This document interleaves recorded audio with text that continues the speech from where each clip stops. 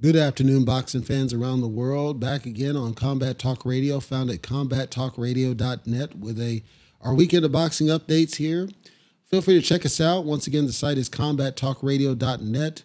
Leave us some comments, questions, suggestions, feedback on how we're doing, and we will get right into our weekend of boxing. Hope you're having a great weekend here, boxing fans. We don't actually have any big fights scheduled this weekend that I can see. There may be some lesser-known fights, smaller fights, possibly regional fights or UK events that I'm not seeing on the docket. I'm not seeing any especially. So I got a couple I'm going to just talk about real quick that I'll just breeze past these, and then I'm going to give some updates about some past fights that happened here. The two that I immediately see, these are both on DAZN, by the way. And if you have DAZN subscription, check it out. I don't think they're on the pay-per-view. I think they're straight up DAZN. 10 rounds of lightweight action. It's at the College Park in Arlington, Virginia, I believe. 10 rounds at lightweight. This one I've got my eye on a little bit. William Zepeda fighting Jaime Arboleda. I have my eye on it because two things. One, these are two young guys. Arboleda's got some losses. Zepeda's undefeated, but they're two young guys. Zepeda's a southpaw that'll play in the factor. Both are knockout artists. They try to get you out of there. That's good. Obviously, Zepeda has way more experience than Arboleda, but I think it's just when you got two young guys out there going and trying to make a name and showcase, I'm always interested in those fights. So I think that's worth checking out. And then on the undercard of that one, the one fight I do see is 10 rounds at featherweight action. Diego De La Hoya fighting Victor Morales. I'm aware of Diego De La Hoya, of course. I'm somewhat aware of Victor Morales. I haven't had a chance to see Morales fight too much. I know that De La Hoya has more experience than Morales. That's all I know. De La Hoya's had a rough time of it. I think he got pushed a little bit too soon. I think he banked off his last name. I think it's kind of caught up with him. I think he's a good kid. You know, he seems like he's got his head on his shoulders, and I think he's got a good future, and he seems like he's serious. Seems like he wants to do it. I'm just saying that I believe that his last name played a factor in what we saw of him in his last couple fights just prior. One where he got knocked out short, and then one that went to a no contest. So, DAZN's got a couple fights this weekend. If you want to check those out, I do recommend you do. And again, there may be some lesser known fights I don't see on docket. Possibly Sky Sports is my guess if there is something there. Check those out and see what you think. Now let's backtrack and let's talk a little bit about what's happened before. Of course, you saw Ryan Garcia forced to go no mas against Tank Davis. And people are like, he didn't quit. Everybody believes that he quit. Even Sean Porter first said he didn't quit, and then he went into a speech where he said, he was afraid of what was going to happen. Well, that means he quit because he was not willing to face what was about to happen. That's a quit. He basically said, I'm not going to face that. It's a quit job. It's not that he quit because he was afraid of Tank necessarily, but he wasn't sure of himself. He wasn't confident in himself. Where I had an issue is before the fight, Tank told this dude to his face, all you got is a hook, no fundamentals, no head movement. Joe Goosen's sitting right there. So it's like, are we talking about a veteran trainer having his head so far up his ass that he didn't listen when Tank said, all you got is a hook, which means Tank saw that. Tank perceived that. If you go back and watch fight footage, that was always the truth. So why did you never work on it? And I don't want to belabor the point. I'm saying that I'm stunned that for whatever reason, Tank openly said, I see what your strategy is. You're just going to go for the hook. Ryan would come back and say, all I need is a hook. Already you're confirming what Tank said to be the truth. And then you go in there and that's exactly what it is. He was headhunting, trying to get the hook all night long, just like was said. So then all these fighters are coming out saying, you can't do that against somebody like Tank. He's going to learn and figure it out and take you out. And that's exactly what happened. Just like has happened with Rolly Romero, just like has happened with Leo Santa Cruz. So I guess I'm still kind of stunned that Tank told you to your face, I know what your strategy is. Ryan confirmed, yes, that's my strategy. That's all I need. How can you be so arrogant? And then Joe Goosen has gone completely missing. Nobody knows where the hell he is. Stunning. I don't know. After the match, so the aftermath now, right? And this is good. So what happens afterwards is Subiro Matias, who I did coverage on before, amazing blowout, his last victory. Subiro Matias comes out and he's very respectful, but he says, I'd love to fight you and take you. Oh, and that's a good fight. We're talking 140 pounds. So Tank has fought once at 140 pounds. I think he only fought one time, and I believe that was Mario Barrios. 140 pounds. So Tank has been at that weight before. I don't know if he want to go to that weight again because he fought Ryan at a catch weight. I believe that was 136 or something. So maybe Tank doesn't want to go up, but that's a hell of a fight. If you can get Tank Davis and Matias in the ring, That's a hell of a fight. Matias brings a strong following. There's a lot of people that like this kid, including myself. So I think that's a good following. Is he mainstream? No. So then it's this question. And people on NSB and other places didn't get it, even though I was telling them for years. Leister here at combattalkradio.net, telling people for years.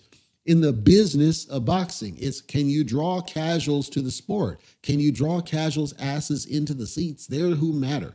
Ryan Garcia drew casuals. That's why the numbers came out recently, or at least rumored came out recently, that this Tank Garcia fight surpassed Mayweather Canelo, which was one of the highest drawing fights ever in Vegas.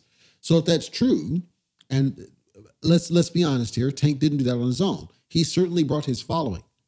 I guarantee you at least 70% of who dialed in because of Ryan Garcia. And that's because Ryan Garcia brought casuals to the game. Casual eyes. That's who draws the money. It's not about skill. It's not about this guy eye test goes and blitzes and blow them out. That's why we have so many people with Boots and they're not understanding. Boots doesn't draw. Crawford doesn't draw. The boring ass Frank Sanchez doesn't draw. It's not about boxing skill. It's about who draws casuals to the sport. That's where we are. That's where you're going to get the fights, is who draws. So then there's all these excuses. Well, you're fighting somebody who's a bum or he's a scrub or he's a YouTuber or whatnot instead of fighting somebody who's a threat. If that threat can't draw flies to shit, they're not going to book the fights. And I need everybody, especially NSB, to understand that and why that's the truth. It's the truth because it's the truth. So now let's back to Tank and Matias. Matias has never gotten, I did a coverage on YouTube. Matias has never gotten the level of mainstream coverage as many of his peers because he's not out there like that. He doesn't speak English, so he's not out there like that. So they don't see promotional machine behind him. It's not that they ignore him, but they're not putting the promotion machine like they do Teofimo or Ryan Garcia. So what I'm saying is, if Matias had the platform, if he was promoted, heavily promoted like a Ryan Garcia, then yes, I think Tank would absolutely take that fight. Because number one, it's a test, whereas it's been claimed he doesn't take tests, but he wants to make sure it's somebody who draws. He wants to make sure it's somebody who brings in money. He wants to make sure it's somebody who puts eyes on it because that increases Tank's exposure. If he's in there with somebody who can bring eyes to the sport, it puts eyes on him and raises his pedigree. That's what he knows the game. It's the business of boxing. So now, do I want to see Tank and Subriel Matias? Absolutely. Do I think it happens? No, because Matias has never gotten the platform he deserves. And that's sad. It really is. Hopefully, the powers that be realize a guy like Teofimo, who took an L to CM Punk Cambosis and then struggled with Sandor Martin, he don't deserve it. Okay, so then you got Devin Haney. Devin Haney struggling to make 135 every fight. He's probably about to lose the belts here soon, maybe. Who else you got? Regis Prograis is 140. He talked about 147. Josh Taylor ducked Jack Catterall. He still got that problem over there. Okay, you don't really have too much in the pot. So then who does Tank eventually fight? Right, next. How do you go above what you just did? Because nobody's going to draw casual money greater than Ryan Garcia did. So if you can't find somebody who raises the bar, does Tank back down and say, okay, let's just take somebody else or take a voluntary defense or something else in the interim while we get to somebody like a Shakur or something else. Shakur doesn't draw anywhere near what Garcia does. It's a good fight. These are good fights I described. The Matias fight is a good fight. Shakur is a good fight. But my point is, Tank is in a position now where he's likely going to be tempted to try to find somebody who can draw that money above, at least at, if not above, Ryan Garcia. And I'm saying I don't think he'll find it.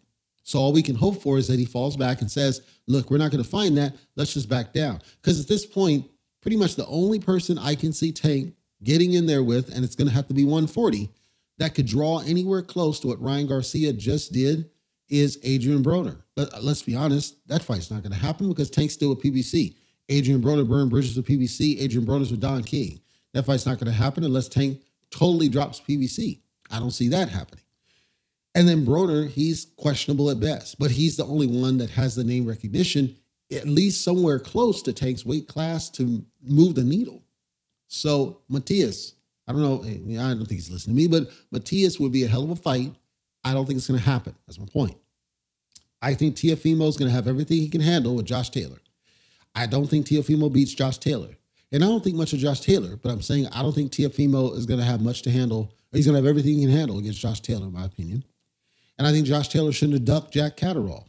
I think it's sad. I think Sandor Martin is still, he's a problem for people, and they keep ducking him because they see he makes everybody look bad.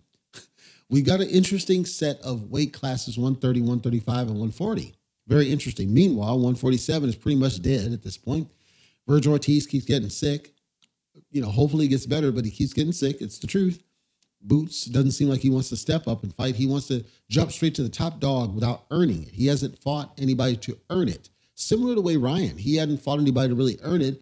It's simply that, okay, I'll accept all terms from the A side, whatever it takes to get in the ring, then complains about the rehydration clause after he signed the contract, then gets knocked out for his troubles. Boots isn't going to go in there and accept all terms from the A side, so that's a problem. So I don't think he's going to be able to step up. And even if he does, who is there to fight? Stankonia, I know he's supposed to come back. We got to see what's going to happen there. Ugas is still in the mix. We got to see what's going to happen there. But 147 is kind of dead and dull. We don't know what's happening. We got Tim Tszyu and Jermell Charlo. We got to see that one resolve and wrap up. Meanwhile, next weekend, I'll wrap up here. Next weekend, don't forget Canelo Alvarez is fighting John Ryder, the fight everybody's criticizing. Despite John Ryder actually having decent wins himself, it's not like he's a top-tier fighter, but he's certainly not a bum. He's highly rated by pretty much all the orgs. So blame the orgs if you want. Canelo is just fighting who he wants to fight when he wants to fight them. As an A-side player, that's what you get. You fight who you fight when you fight them. And when other fighters want to be that A-side, they got to earn it too. They got to step up and accept all terms. And some of these fighters just hold down a regular job to make some money and pay the bills while they work their way up to that A-side. Whatever they got to do to get there, just let you know. Canelo and Ryder's up there. Josh Boatsy making his return, so check that out as well. Kurbanov, he's making his return. We got some really good fights happening next weekend. It's just this weekend is kind of dry, but next weekend is all looking up. And then the week after that, Rolly Romero makes his return. I'm excited to see him come back because I want to see him bounce back from that loss that he took, see if he's feeling okay. Because he took it was a pretty brutal knockout, and I want to see him back in the mix and see if he's doing okay. Bader Akhmedov makes his return. Alan Conley, who at one point was expected to be the next big thing, he's still undefeated, but he didn't prove himself. He's coming back. A lot of good fights happening in May, folks. So stay tuned, dial in, and follow the ride. And let's see what happens with all these fights and see if any fights get booked that we're still waiting on that are still marinating in the pot. That's going to do it for this week's episode of Combat Talk Radio, Masterpiece Boxing, found at combattalkradio.net. I want to thank you for listening today, whether you are a subscriber or not. I know you have choices, and I appreciate you for being here. Just to remind those that are new to the show, Combat Talk Radio records every Friday, so once a week in the Pacific time zone. And then Lifeblood of Boxing series, which is our coverage of the boxers I think are worth your time and give to the sport. That's once per month. It does not have a fixed schedule, but once a month I'll have a release until I run out of ones that I think are worth covering for Lifeblood of Boxing. So those are our two programs. It is podcast only at this point. We want to hear from you. So combattalkradio.net at the bottom. Hit comments, feedback. Let us know how we're doing. If there's anything that you'd like to see us adjust or improve, we want to hear from you, and we are open to that feedback. We also are open to starting up the YouTube again, but it seemed like that died off when Lomachenko took a loss, and we don't know why. So if somebody knows why, or they'd like to hear the YouTube coverage, let us know that as well in the comments, and we are open to doing it. We just need to make sure the fans are there. Right now they're on the podcast, not on the YouTube for whatever reason specific. We're open either way. Anyhow, that'll do it, and I will see you guys next week.